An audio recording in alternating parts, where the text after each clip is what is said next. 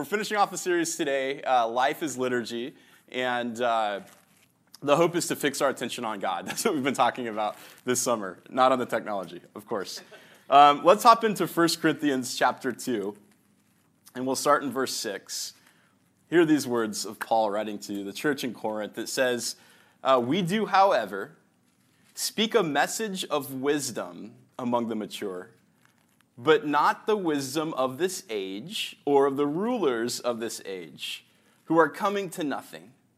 No, we declare God's wisdom, a mystery that has been hidden and that God destined for our glory before time began. None of the rulers of this age understood it, for if they had, they would not have crucified the Lord of glory.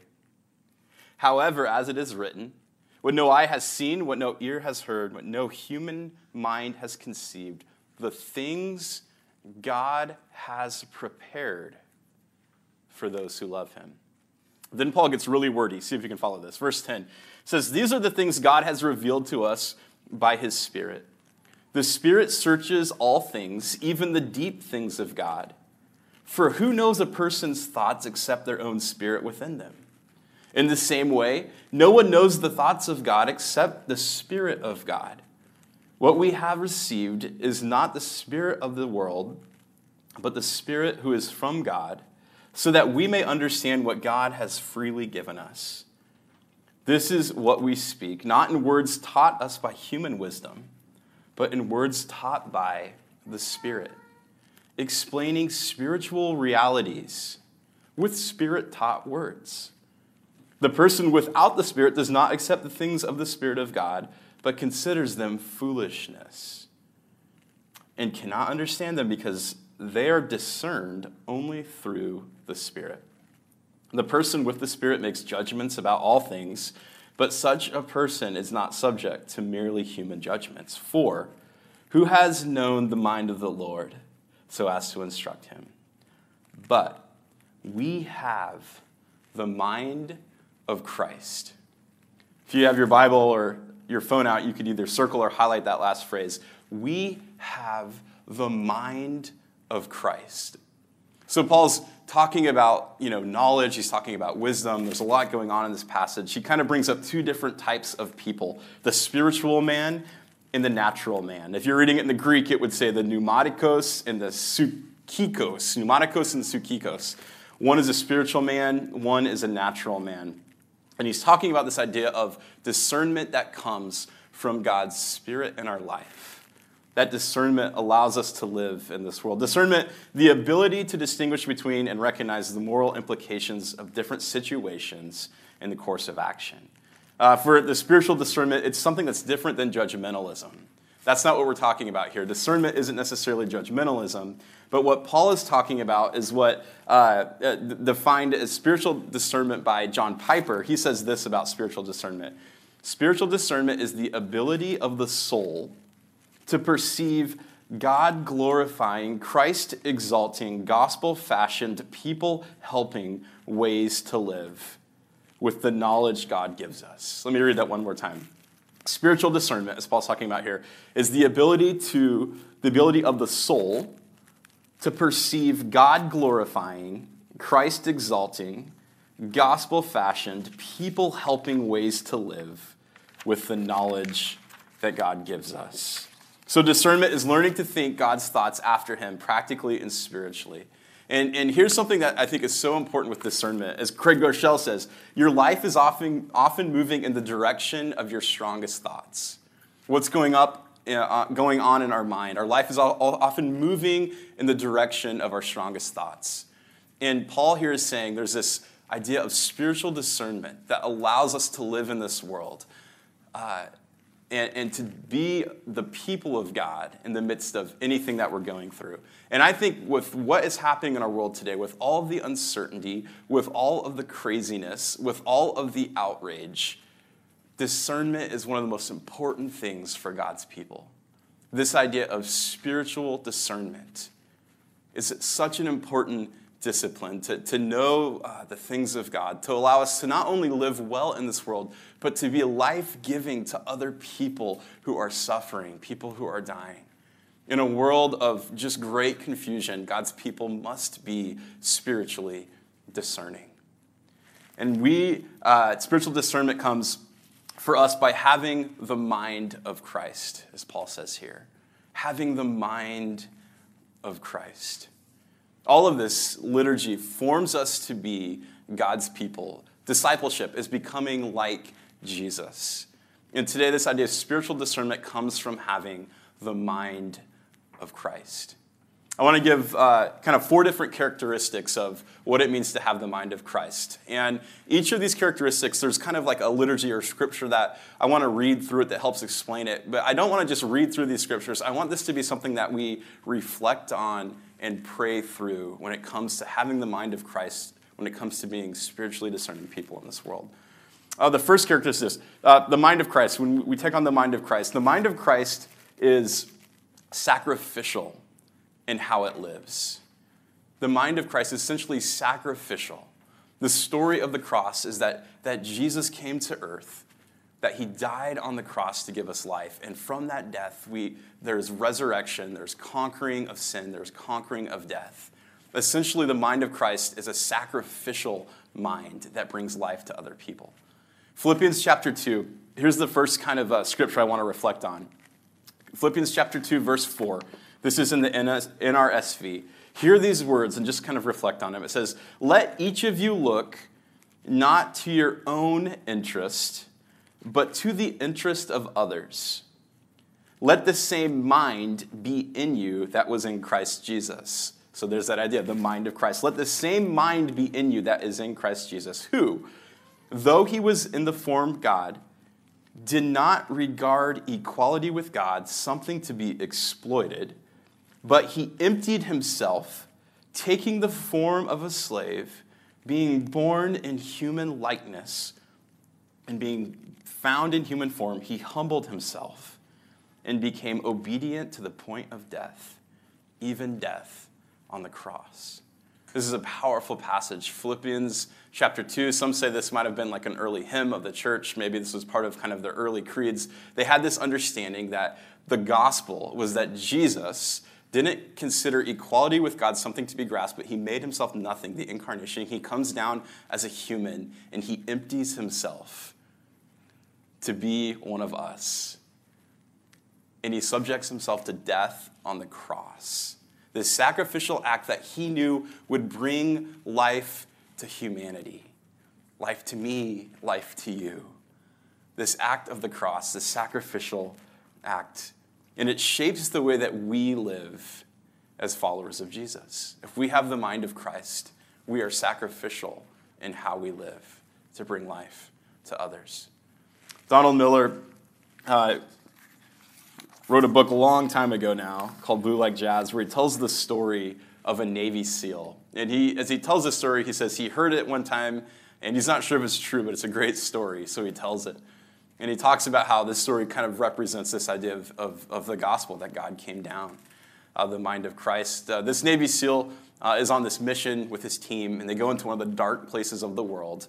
And there are these hostages. It's a hostage situation that they go to try to free these hostages. And they get into this kind of dark place with terrorists, or I'm not sure what it was. But they go in to rescue these hostages. And as the Navy SEALs get in and they come into contact with these hostages, they're kind of like held in this room, and it's a dark room. And they're like, "We're here to save you. Come on out. We're here to save you. We're the Navy SEALs. We're here to save you." And the hostages won't move. In fact, they're like scared of the Navy SEALs. They're scared of their rescuers. And with the Navy SEAL, he like can't figure out. He's like, "Why won't you guys come? Why won't you get up?" And he starts to realize he has no idea what has happened to these hostages and where their mind is at and how healthy their mind is. And he starts to realize that these hostages have probably had all sorts of mind games played with them. They've probably been brainwashed. They probably have all sorts of fear. They probably don't know what to believe. And the Navy SEAL decides to get down on their level. And he lays down on the floor. And he gets face to face with the hostage. And he says, "I'm here to rescue you. You can trust me. You can come with me." And then all of a sudden something clicks inside the hostage's head, where the hostage realizes, our captives would do all sorts of these mind games with us, but they would never get down on our level face to face as personal as this. And so the hostage trusts the seal, and he gets up, and the other hostages get up, and the story ends with him on the aircraft carrier, safe. And Donald Miller's like, I think the story is true. You've maybe heard different renditions of it, but what's amazing is that it communicates kind of like the mind of Christ, that Jesus empties himself of his position in heaven, and he comes down and he gets on our level, and he gets face to face with us out of humility, out of sacrificial living, and says, I'm here to rescue you.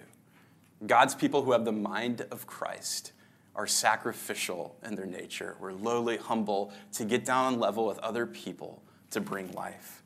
The second thing is the mind of Christ is wholesome in how it thinks. So it's sacrificial in how it lives, and then one who has the mind of Christ is wholesome in how they think. And I think this is important, not only because we live in a world of darkness and brokenness and outrage and confusion, but there's something about the mind of Christ that is shaped by the holiness of God. It's set apart, it's sacred, it's sanctified, which shapes how we think. Our mind is wholesome.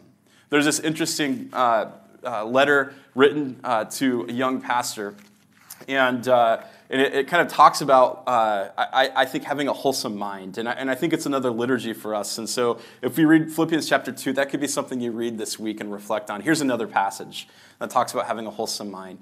1 Timothy chapter 6. We'll start in verse 3. It says these words, if anyone teaches otherwise and does not agree to the sound instruction of our Lord Jesus Christ and godly teaching, they are conceited and understand nothing. They have an unhealthy interest in controversies and quarrels, in words that result in envy and strife and malicious talk and evil suspicions and constant friction between people of corrupt mind who have been robbed of the truth and who think that godliness is a means to financial gain. There's a lot going on in this passage. He goes on to say, but you, man of God, flee from all of this and pursue righteousness, godliness, faith, love, endurance, and gentleness. Fight the good fight of faith.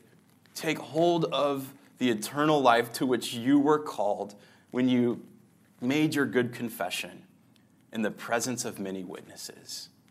So Paul's talking about where the mind goes, the unwholesome mind, where you get involved in all sorts of controversies, envy, strife, fighting. Have you had any arguments lately? Have you had any things that you just get outraged at and then you're just blurting and it's just like you're verbally just, venting, but you're getting caught up in all sorts of these different controversies. I feel like we're living in a culture right now that's just mad. I think it's because it's 118 outside. It hasn't rained in like 100 days. But I think it's also hard because we're living in such an age of uncertainty where we don't even know how to plan ahead. I know my wife and I are trying to figure out what's going on with our kids in school. We're trying to figure out what's going on with the church. Major League Baseball might be shutting down again. I mean, when you have a multi-billion-dollar industry, they don't even know what's happening next month. We live with all of this anxiety, and it's just like lashing out at each other, that the anxiety is coming out in different ways that we're venting. And there's all sorts of unwholesome talk that comes. All sorts of rage, all sorts of anger, all sorts of evil suspicions of other people's motives.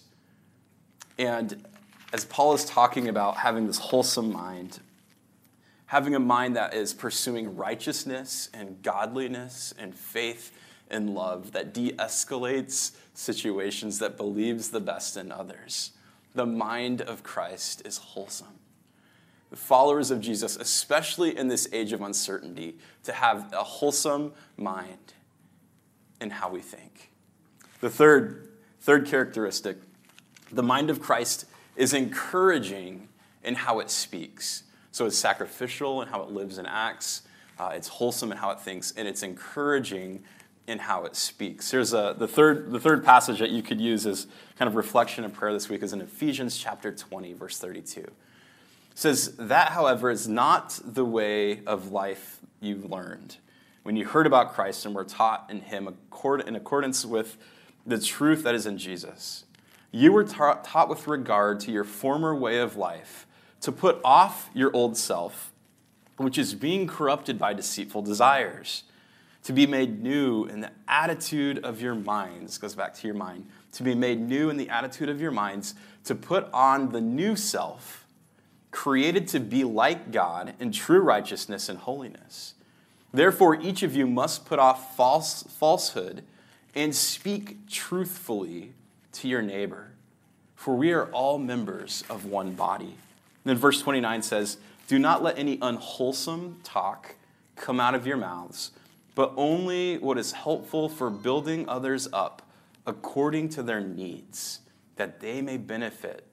It may benefit those who listen. And do not grieve the Holy Spirit of God, with whom you were sealed for the day of redemption. Get rid of all bitterness, rage, anger, brawling, Facebook posts, Twitter, slander, along with every form of malice. Every form of malice. It says, be kind and compassionate to one another, forgiving each other as Christ God forgave you. The mind of Christ is encouraging in how it speaks to others. It speaks life into situations of suffering and death. The mind of Christ gives life as it speaks. We have a men's group. We have a couple different men's groups. One of them is meeting on Zoom, which this is the world that we live in. We have Zooms, Zoom meetings. I'm sure you're all Zoomed out. As we head towards the fall, we're probably going to be, restarting a lot of our community groups. Some of those are going to be through Zooms. I kind of like it because I could hang out on my back patio in my swim trunks and just chill and be on Zoom. But this group, we were going through Philippians, and what's amazing about the book of Philippians is Paul is in prison as he's writing. He's in like these terrible circumstances, circumstances of great uncertainty. He's suffering. We think that he's sick as he's writing, and yet he's incredibly joyful in the midst of those circumstances. And so, like, no matter what he's going through, he has this perspective that God is sovereign, that God is in control, that this is all heading somewhere, that any situation can be redeemable. And so there's this incredible joyfulness and gratitude that comes from Paul's writing that we find. And as we were kind of going through this in the men's group, one of the things that we were talking about was how negative we all are with our conversations with our family, with our friendships, with, it's just like, it's so easy to just speak negatively about what's happening in this world. And so I think we had like this challenge. Let's try to go 24 hours without being negative.